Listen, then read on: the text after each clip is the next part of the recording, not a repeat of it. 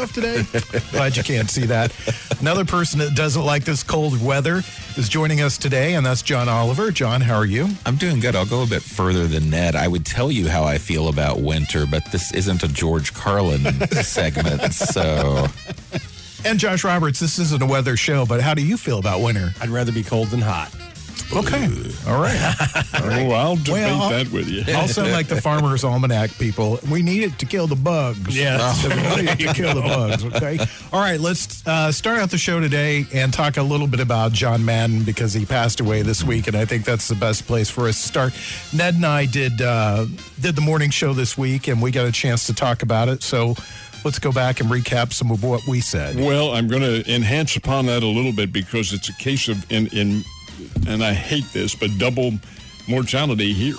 Here you have John Madden, and we talked about him, and then just 2 days later, Betty White passes from the scene. Now, these are two of the most iconic in their professions individuals who have existed in our lifetime. Madden did it through coaching, but more than that, through his tremendous level of articulation. He is the best. He set the bar for color commentators on TV. The guy explained it in layman's terms. He did it with a flair. He had the magic personality to really envelop everybody. There's nobody who didn't like John Madden, for heaven's sake. His matches with Summerall and with Al Michaels and those teams that he worked with were just so good, and he made them so good. The man was iconic, deserves to be in the Hall of Fame, deserves the Madden NFL.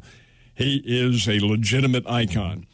Excuse me, and so was Betty White, who passed away just a few weeks shy of being 100 years old. And here's a woman who exemplified, not just necessarily female, but a person who exemplified what acting's all about. Started in her late 20s, really, and then all through the decades continued in starring roles, and just really one of the first ladies of TV more than anything else. Although she could have done some Broadway acting as well. But another of the genuinely outstanding icons of that profession. To lose him here within a couple of days of each other, really very sad, in my opinion. Mm-hmm. John, we didn't get a chance to talk to you, but I know that you're, like me, a big video game guy. Mm-hmm. And so the Madden NFL, or the EA Sports Madden, has been a stalwart of video games for 25, 30 years now. Mm-hmm. It started off on just the Sega Genesis, that far back, and it's been 30 years at this point. I don't think he ever realized the institution that would become, and it's a multi-billion-dollar franchise each year. So just the effect he's had on that, as Ned mentioned, there's nobody better on color commentary than him. He's funny, just eloquent at times, and then still dumbs it down for folks to where they can understand it. A couple of things I found interesting about Betty White. What a loss on her. She was 4 when the Cardinals won their first World Series, and Babe Ruth hit 554 of his home runs after she was born. So she's seen things that are unimaginable to the rest of us, and it's a huge loss. She was a fantastic lady, just a beacon of hope for everybody I think she touched. And what about you, Mr. Roberts? What I loved about John Madden was what everybody's saying. He could explain football to where anybody could understand it. But he also had this comedic timing that made it so fun to listen to him. I mean, I loved it when he was on the air because I'm like, what's Madden going to say about this play? And all of his booms and bangs and all his sound effects that he would do. He was great. Mm-hmm. And, nothing else needs to be said about Betty White. She was amazing, too. One of the worst kept secrets around here is that I grew up an Oakland Raiders fan here in Springfield, Missouri. Mm-hmm. Had a very difficult childhood. But I grew up in the period when Madden was coaching the Raiders, and he was a bit of an anomaly at the time because he was a younger coach. He was in his 30s when he took over Oakland. And just his style on the sidelines, just the kind of guy that he was and the way that the Raiders were. And I was talking to Ned about it the other day, and I said, very much like Vince Lombardi. Oh, yeah. The Raiders were going to do this very few things Their playbook was pretty small. Run to the left, throw to the left. That's what they did all the time. And they had great receivers. They had great running backs. The left side of that offensive line, probably the best offensive line in NFL history, with Art Shell and Dave Casper, Dave Dalvey, Gene Upshaw, just an amazing line. And they could just run through that side all the time. And one of my favorite stories about John Madden was that he was a coach of effect. He liked to do things for effect. So he would have the old projector set up in the film room, and they'd be watching it, and they'd be going back and forth, and something would go wrong, and he'd just knock the projector over onto the ground. And then before he'd leave the room, he'd look at Cliff Branch and give him a wink just to let him know, none of that's serious. I'm just playing around here. But you're absolutely right about the way that he presented the game. He took the game from being not understandable to understandable. Yeah. Oh, yeah. He was probably the first color commentator to really break down the game and make you understand football and the intricacies of it. The guys before that, Dandy Don Meredith and Frank Gifford, they didn't really do that. No.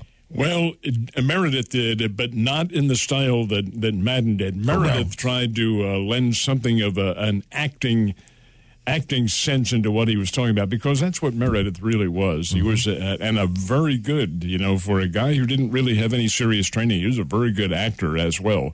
But he brought that kind of theatrical sense into it. But he was good. He talked about some of his old Dallas teammates and would describe plays with a sense of humor, but not quite the way that Madden did.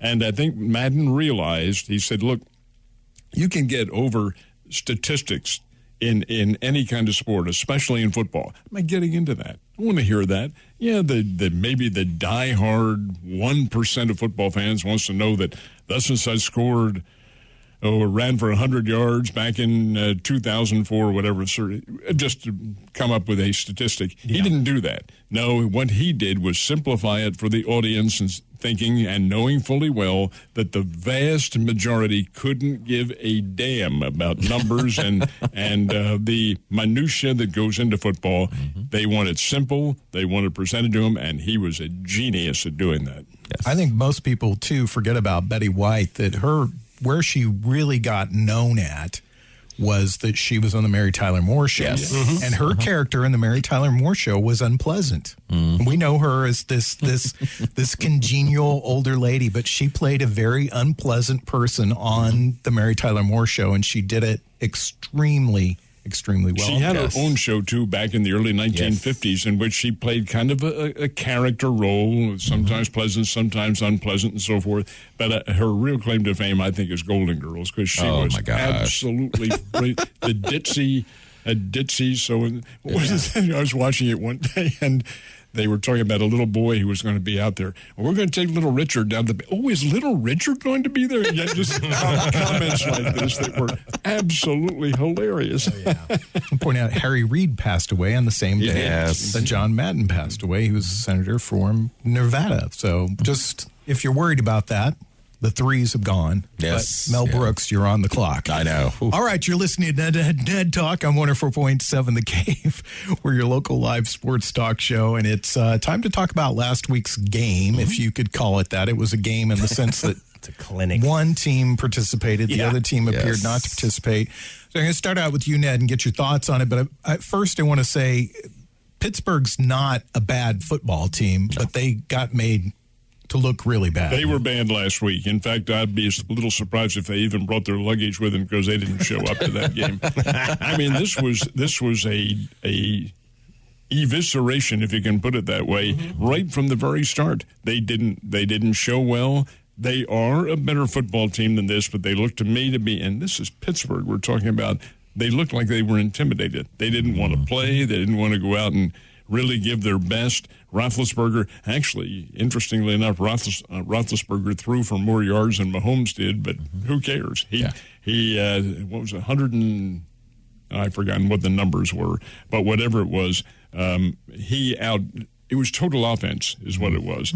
And Mahomes threw for 258 and Roethlisberger 174. He did not react at all well to the pressure that came on him. Their offensive line is a shadow. They aren't anything at all. This was I was very, very disappointed with the way Pittsburgh played. They're better than this, but they did not show their best, and the Chiefs did. Kansas City's ready. They want to go out and win, and I think today's game is going to be very much indicative of how much they want it.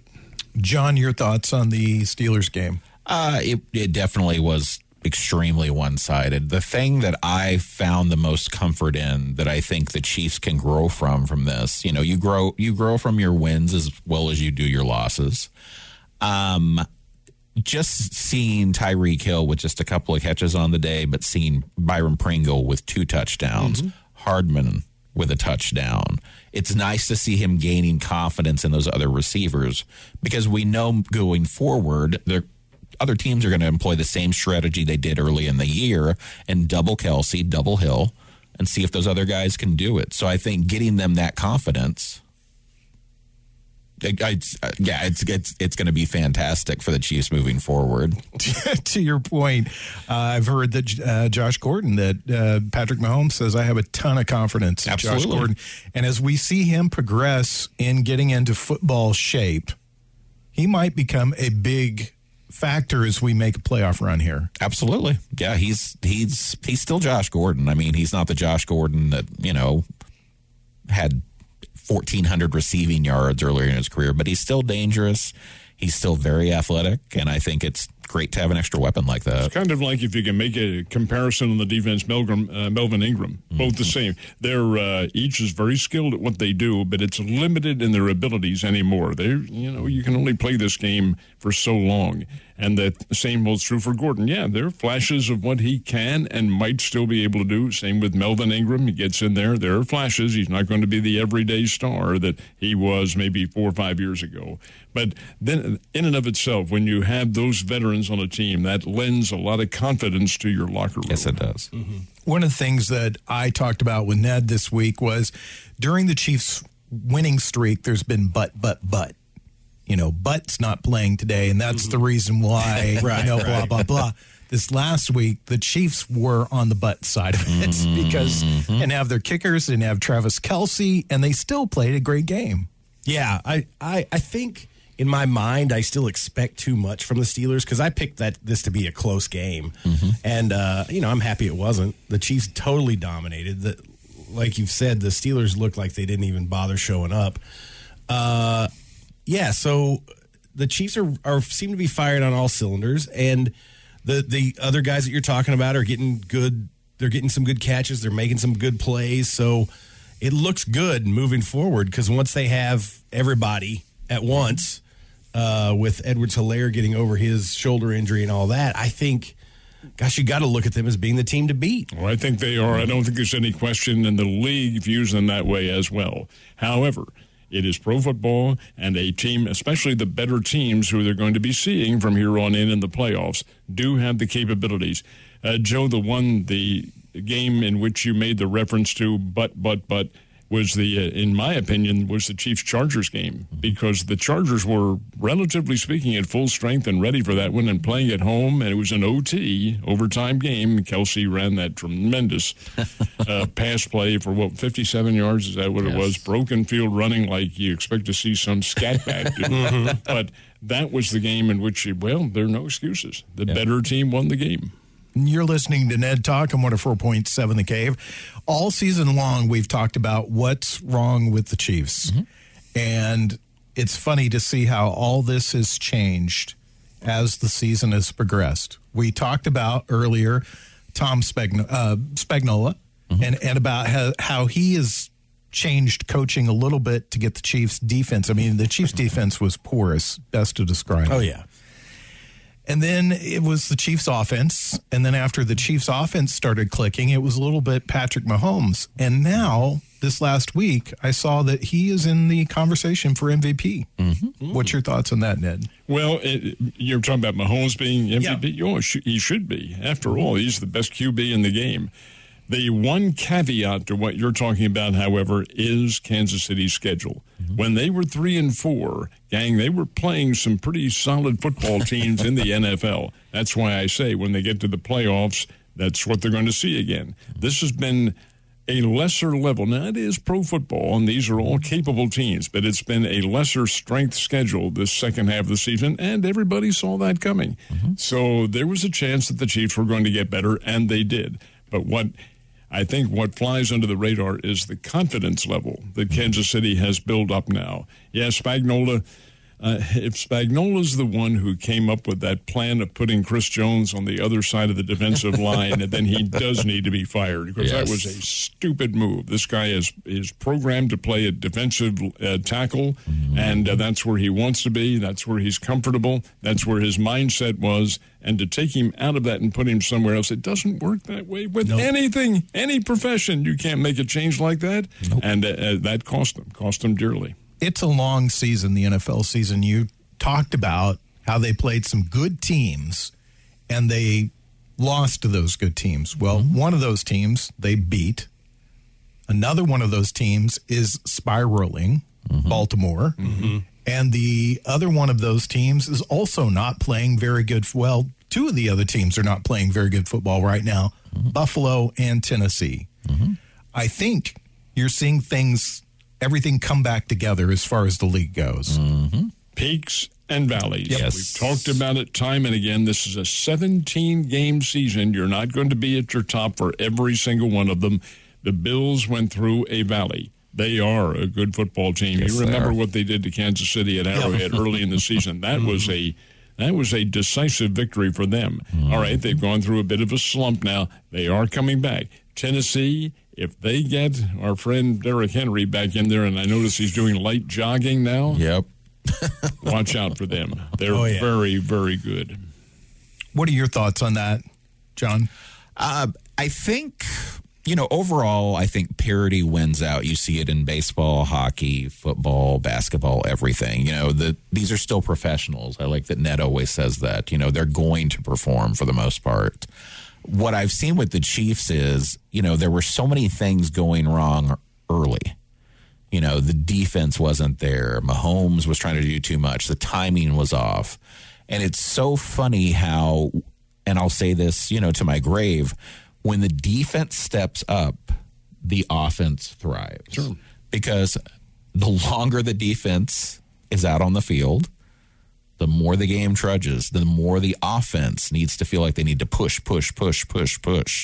And that rights all ills for this team. So with the defense coming around, anything's possible at this point. Everybody can have an off week, but at the same time, these look like the Chiefs that have been to 2 straight Super Bowls. Josh, your thoughts? Well, the other thing to bear in mind, and we talked about this last time, the offensive line at the beginning of the season were all brand new. They hadn't played together. They didn't have that synergy that they have now, and you can see that. They're doing a much better job of protecting Mahomes, which allows him to be as dynamic as he needs to be. And then I agree, the defense moving people back to where their strengths are was the best thing they could have done. Melvin Ingram has been a great emotional leader for them that kind of got them all fired up and put the fire back in them. And yes, everything's running smoothly right now. And for what you're saying, Joe, about these other teams that were good in the beginning of the season that seem to be in decline right now, that it's ripe for the plucking for the Chiefs right now. Because if those teams don't turn things around before the playoffs, I think the Chiefs will just run roughshod through everybody. I'd rather be peaking now than earlier in the season. Right. Oh, absolutely. Well, no question about it. That's the way all the sports are planned. Look at baseball teams. Who was it? The Washington Nationals, who were 19-31 the year that was. Do I have the right team? Yes. I think they were 19-31 at one time in the season. Won the World Series. Oh yeah. You plan psychologically the directions of your team. College basketball, you want your team peaking in late February, early March, getting ready for a tournament. That's the way it is with any sport. Yes. So you had to vote. You had to vote for MVP today. Who would you pick? Mahomes. Who would you pick? It would be tough to pick against Mahomes, honestly. Yeah. Who would you pick? Mac Jones. Alabama guy. Yeah, well, it's hard to pick against Tom Brady, hard to pick against Aaron Rodgers. It is. It's hard to pick against those guys. Except that probably, arguably, the best team in the NFL is the Chiefs. Yeah, that's true. All right, we'll be back to talk more about today's game on Ned Talk on 104.7 The Cave.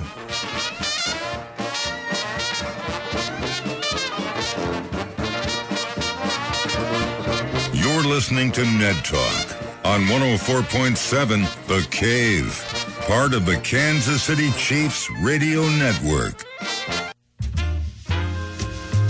Back to Ned Talk on 104.7 The Cave. A proud member of the Kansas City Chiefs radio network. Pre-game show starts in 35 minutes with Art Haynes right here on 104.7 The Cave. Until then, you got us talking about sports. Let's talk about the Chiefs and the Bengals. The very start of this season, when we went over the whole schedule, John Oliver has said this is a trap game. What do you thought about that? Anybody? Yeah, I think it still is. I think, they've been on this tremendous streak, but streaks end.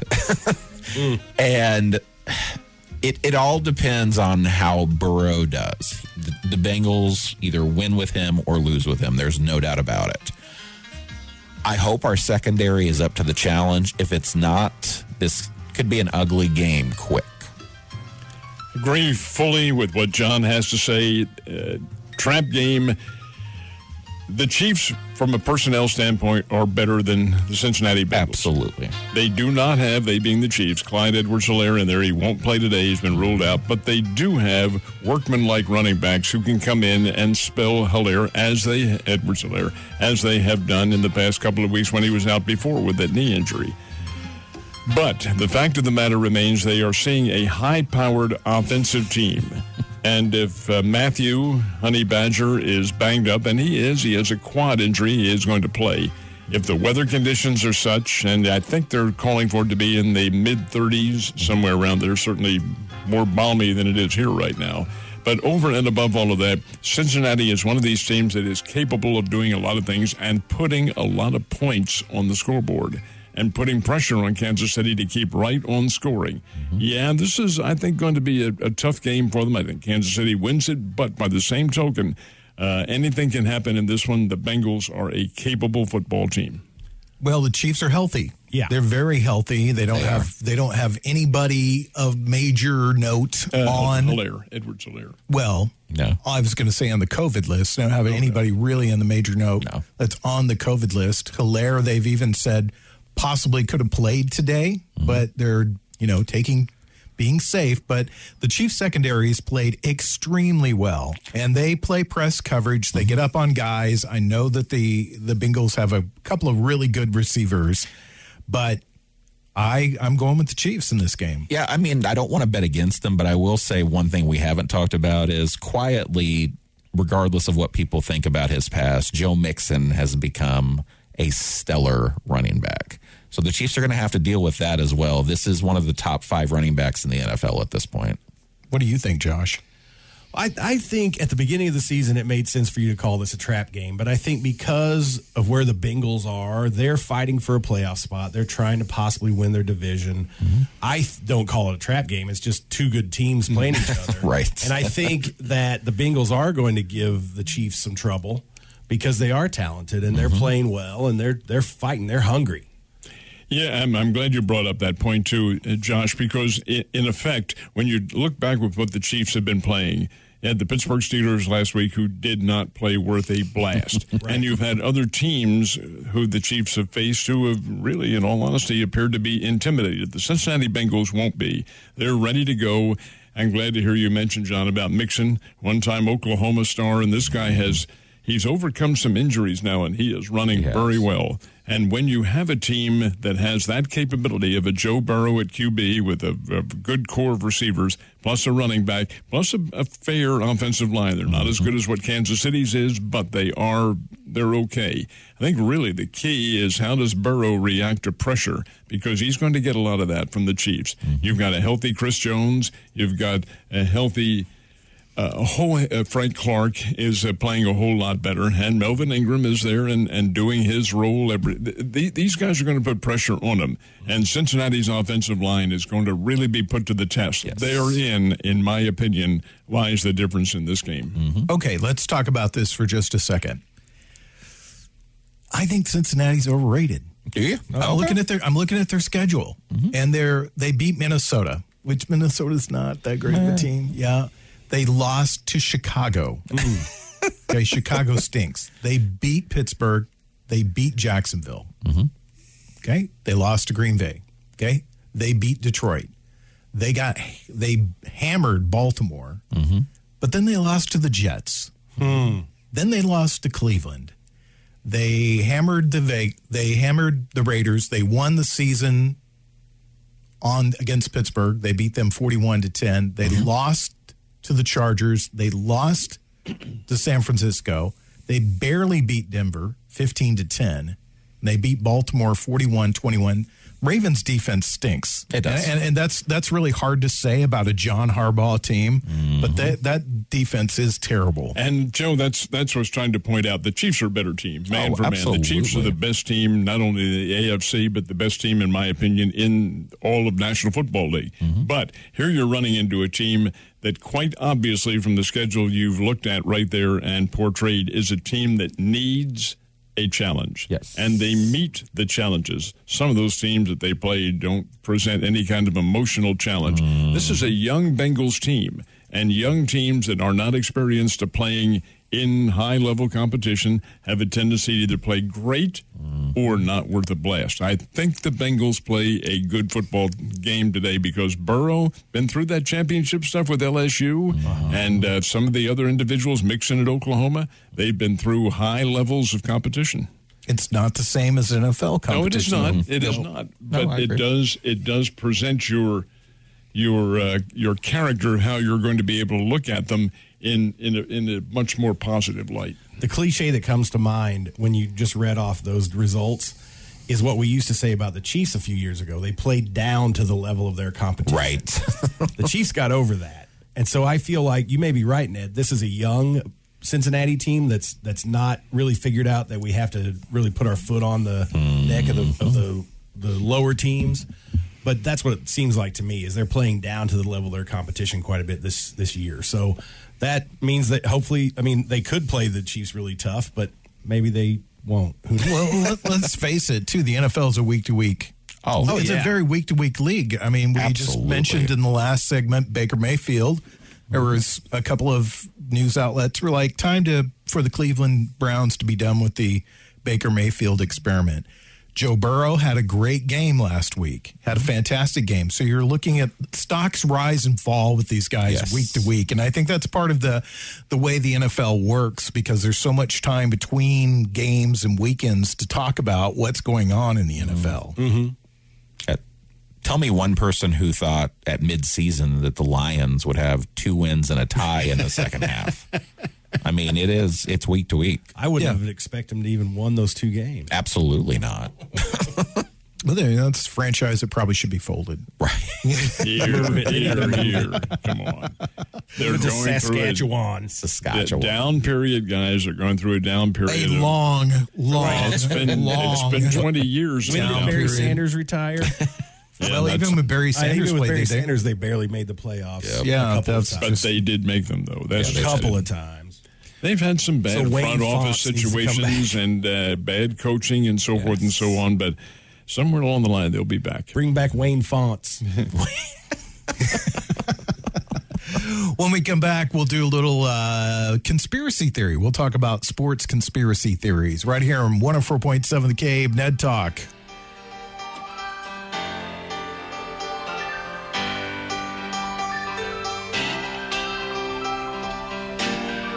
You're listening to Ned Talk on 104.7 The Cave, part of the Kansas City Chiefs Radio Network. Back to Ned Talk on 104.7 The Cave, a proud member of the Kansas City Chiefs Radio Network. You know, Josh Roberts has been waiting for this segment for 3 years now. We talk about sports conspiracy theories, and a couple of came to light this last week or over the last couple of weeks I wanted to talk about, and I thought, let's just do a segment where we talk about sports conspiracy theories. And let's start out with baseball, because there's lockout right now in Major League Baseball, yet the Dodgers signed somebody, Cody Bellinger, to a contract. How Ned, explain that to me, please. Well, Ned can't explain it to you other than the fact that it was all accomplished before the lockout, and they chose now, 2 weeks ago, in the middle of the lockouts, to disclose. It may have had something to do with monetary figures and so forth. I honestly don't know, but it does appear to be strange. However, legally, they were not allowed to do that. So I have to assume that what they say being done before the lockout occurred has to be factual. We can assume innocence, but I choose not to most of the time. What I think goes on is the same thing that goes on in our day-to-day lives, in corporate America, and, of course, with professional sports teams. This is a lockout, and yes, they are forbidden from making contact with the players, that sort of thing. If anyone thinks for a hot minute that the agents and the professional baseball teams are not talking, are not getting things done, they're fooling themselves. In addition, Ned, I agree, the seeds may have been there early, but, the document they have to submit to the league, there's whiteout still. Whiteout doesn't not exist at this point. So, what do you think, Josh? I think that most professional sports have the philosophy of asking forgiveness instead of permission. Yeah, college sports too, for that matter. Yes. Well, the way this is going to work, I'll tell you this, is that Ned's going to give the reasonable explanation for us. He's going to explain it to us the way the corporate explanation, and then we'll go to Josh and John, and they'll give us the reality. The reality of it. So fast. I have my issues with corporate America, yes. too. All right, my next one has to do with the NFL, and we won't get fully into Josh's NFL conspiracy theories yet. Right. But let's talk about the COVID thing. That there were some people that proposed the idea that the NFL went to a more stringent COVID guideline so that they could get football on an extra couple of days of the week. Your thoughts, Ned? I don't know. I don't think that occurred at all. I think it was a matter of the NFL wanting to play their season because of the monetary rewards from TV. But no, I don't think it had anything to do with that. The fact that they got their games in and the fact that it did not continue this year with 1 week exception, I can't buy that at all. Now, COVID and the way the NFL reacted, I thought was rather interesting because they knew fully well they weren't going to play in front of any crowds last year, but yet they went on with the season because the TV money, they did not want to give any of that up. What it proved to me was we can play these games.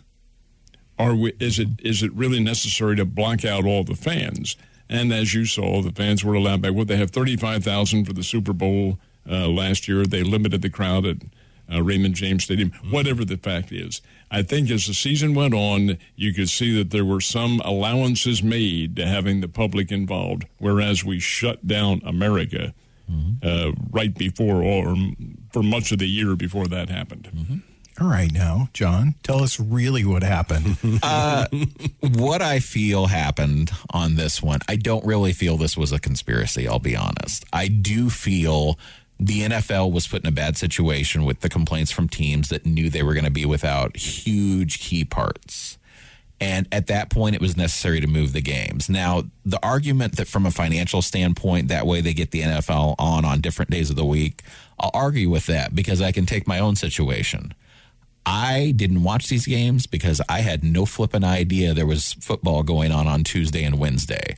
Most of America falls in that same boat unless your team was playing in one of those games. So, what do you think, Josh? I love conspiracy theories. I hadn't heard this one, but I'm all for it because it's all about money. That's what you got to do, especially with the NFL. Follow the money. And if they're getting more primetime television time, they're making more money.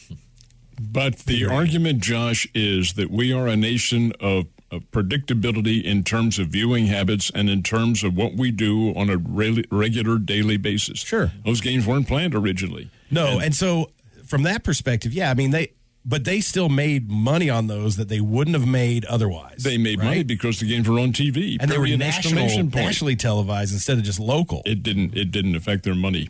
at all. I assure you it did. No, the money's the same regardless of that because that's the contract that they signed. But they did want, I'll give you that, they did want those games on and played. That had to happen. Well, I think it's funny that it fell at a point in the season where it actually worked for them because of high school football, and that's the main reason why they don't do Friday and Saturday games until the till the college football season's over or the high school football season's over, is because they don't want to fight for those viewers.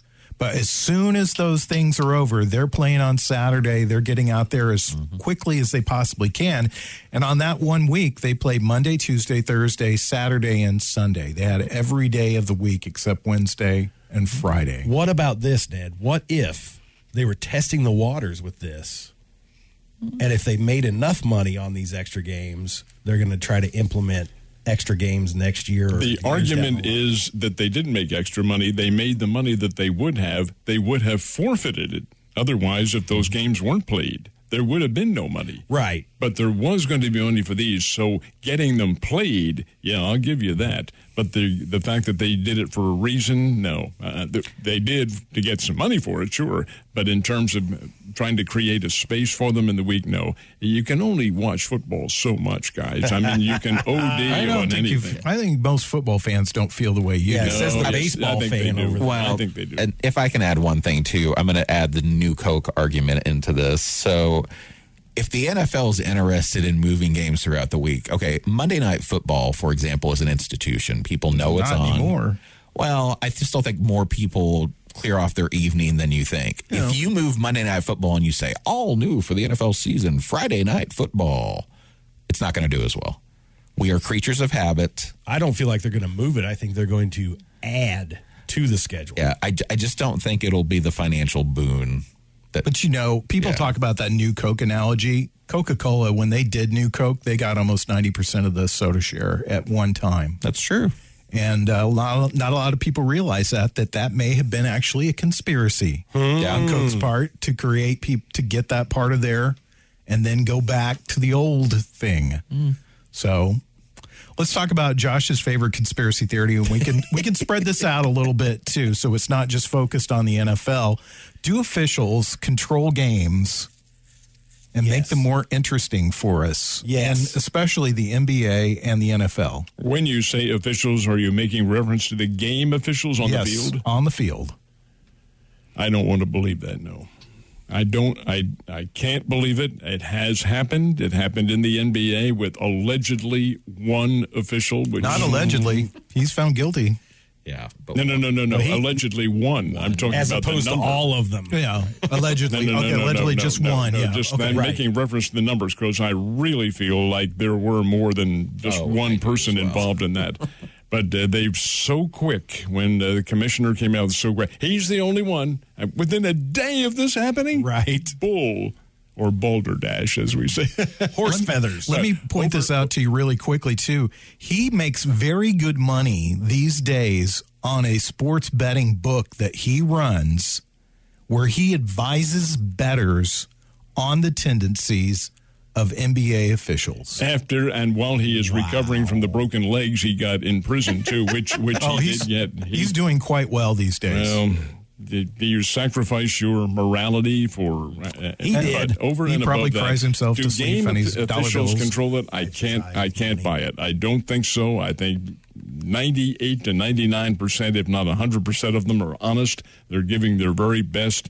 That's what I want to believe, and that's what I will believe. But I think maybe it's a league mandate, though. No. What do you think? So my opinion on this is going to be really middle of the road. So this is nice that I'm going between Ned and Josh. So do I feel that officials are incentivized or, given things to influence the game? No. Do I think human nature comes into play? Yes. If it's a close game and there's one team that's chasing history or chasing something, I've seen games end on questionable calls. We all have. In baseball, you see that outside strike called looking that there's no way it should have been. You see it in football. Oh, we called a pass interference here because this is going to be exciting. Are there tendencies that refs make in all of the sports? Yes. Do I think it is an actual fix? No, I don't. All right, Josh. Okay. I've been sitting here biting my tongue for this whole segment. You got 28 seconds. Okay, here's the deal. Especially in football, the fact that the evolution of the game has led to holding happens on every play on offense, pass interference or illegal contact happens every play on defense. The players have grown to accept that. They do it. It's part of their game. So what that has allowed is the officials to call those whenever they feel that they need to, because it's happening. It's happening every play. They just don't call it every play. That has allowed them to control the tempo of the game and the outcome of the game subsequently, because those are big penalties most of the time. They're drive killers. They're touchdown removers. They control the tempo and momentum of a game by doing that. It's hard to argue with that. I mean, you look at how many penalties were called on the Chiefs in the Super Bowl that we didn't see up to that point, and, well, there it was. Well, you can't really argue with it. All you can do is look at it from an inward circumstance and your own mentality and say, I don't want to believe that, and I won't believe that. From a tangible standpoint, can you look at it? You can look at any play and say, he's holding, he's holding. There's so many of them that occur that, yeah, I guess theoretically officials could do it. But I've been told that the holding call is one in which a player from the offensive line wrestles the on-rushing lineman down. And the same with the interference call is when you grab the guy and actually prevent him from catching the ball. But again, it's subjective, and you can call anything the way you see it. But is it a conspiracy? Yes. No, I won't believe it. Follow the money, Ned. We'll be back with our picks in just a moment. It's Ned Talk on 104.7 The Cave. You're listening to Ned Talk on 104.7 The Cave, part of the Kansas City Chiefs Radio Network. Back to Ned Talk on 104.7 The Cave, a proud member of the Kansas City Chiefs Radio Network. 34, a balmy 34 in Cincinnati as the Chiefs get set to take on the Bengals. Pre-game show starts in a little under 4 minutes. It is time for us to do our picks for today's game, and we will start with Mr. Reynolds. I think it'll be a high-scoring game, and I think the Chiefs will win it, and I'm going to say somewhere in the neighborhood of maybe 38 to 34, Kansas City. All right. What about you, John? I had my pick already in my mind. It's pretty close to Ned's. I'm going to pick 36-34, but I am going to tip to the Bengals on this one. Ooh. I was thinking high-scoring game, too. I'm thinking 35-30 Chiefs. I'm going to go 28-17, and the extra 7 comes in wash-up time at the end of the game. So I think the Chiefs will control this game from start to finish because I think the Bengals are overrated. I said that earlier, and I'm sticking by it. So if I'm wrong, you stick to it. I'm wrong. Let's talk about our players of the week. Morrison, Webster, and Carlton brings that to you. Ned, who have you got for your player of the week? Well, because the Cincinnati Bengals defense all year long has been very suspicious against tight ends, I will go with Travis Kelce as having a huge game, and he is back and ready to play. What do you think, John? I'm going to lump on Byron Pringle. He's really come along nicely this season, and it just gives the Chiefs even more weapons. Josh? I'm going to go with Chris Jones. I think he's going to have a stellar game. I'm going to go with the safe bet. I'm going to go with Patrick Mahomes. I think he's going to have a great game today because you know what? Guys like him, they hear all the buzz during the course of the week about Joe Burrow. He's the next guy. He's the next big thing. And I think that becomes bulletin board material in his mind. And he's going to go, you know what? I'm still here. I'm still the best in the NFL. And I'm going to go out today and I'm going to prove that I'm best in the NFL. So that's my thoughts on the game. Thanks, everybody, for being in the studio. Happy New Year. Do you have any New Year wishes for everybody? Health, happiness, and most of all, peace, please. What about you, John? A racing 2020 and 2021, and hopefully a new year. Yeah, what do you think, Josh? I just what they said. Same thing. Peace, health, happiness. Next week we are when? We are on at 1:00 next week as the Chiefs will take on the Denver Broncos for the, can you believe it? Final game of the season. Regular season. Final game of the regular season. Yes. I'm glad that you pointed that out to me. But that's when we'll be on the air. Mike and Ned will be back in the studio all next week. So Starting tomorrow. Starting tomorrow. All right, guys. We'll see you next Sunday. Enjoy the Chiefs and the Bengals. It's coming up next right here on 104.7 The Cave. Thanks to Mike the intern, Ryan Tyndall, Corbin Campbell, and Nick Fury. We'll see you next week.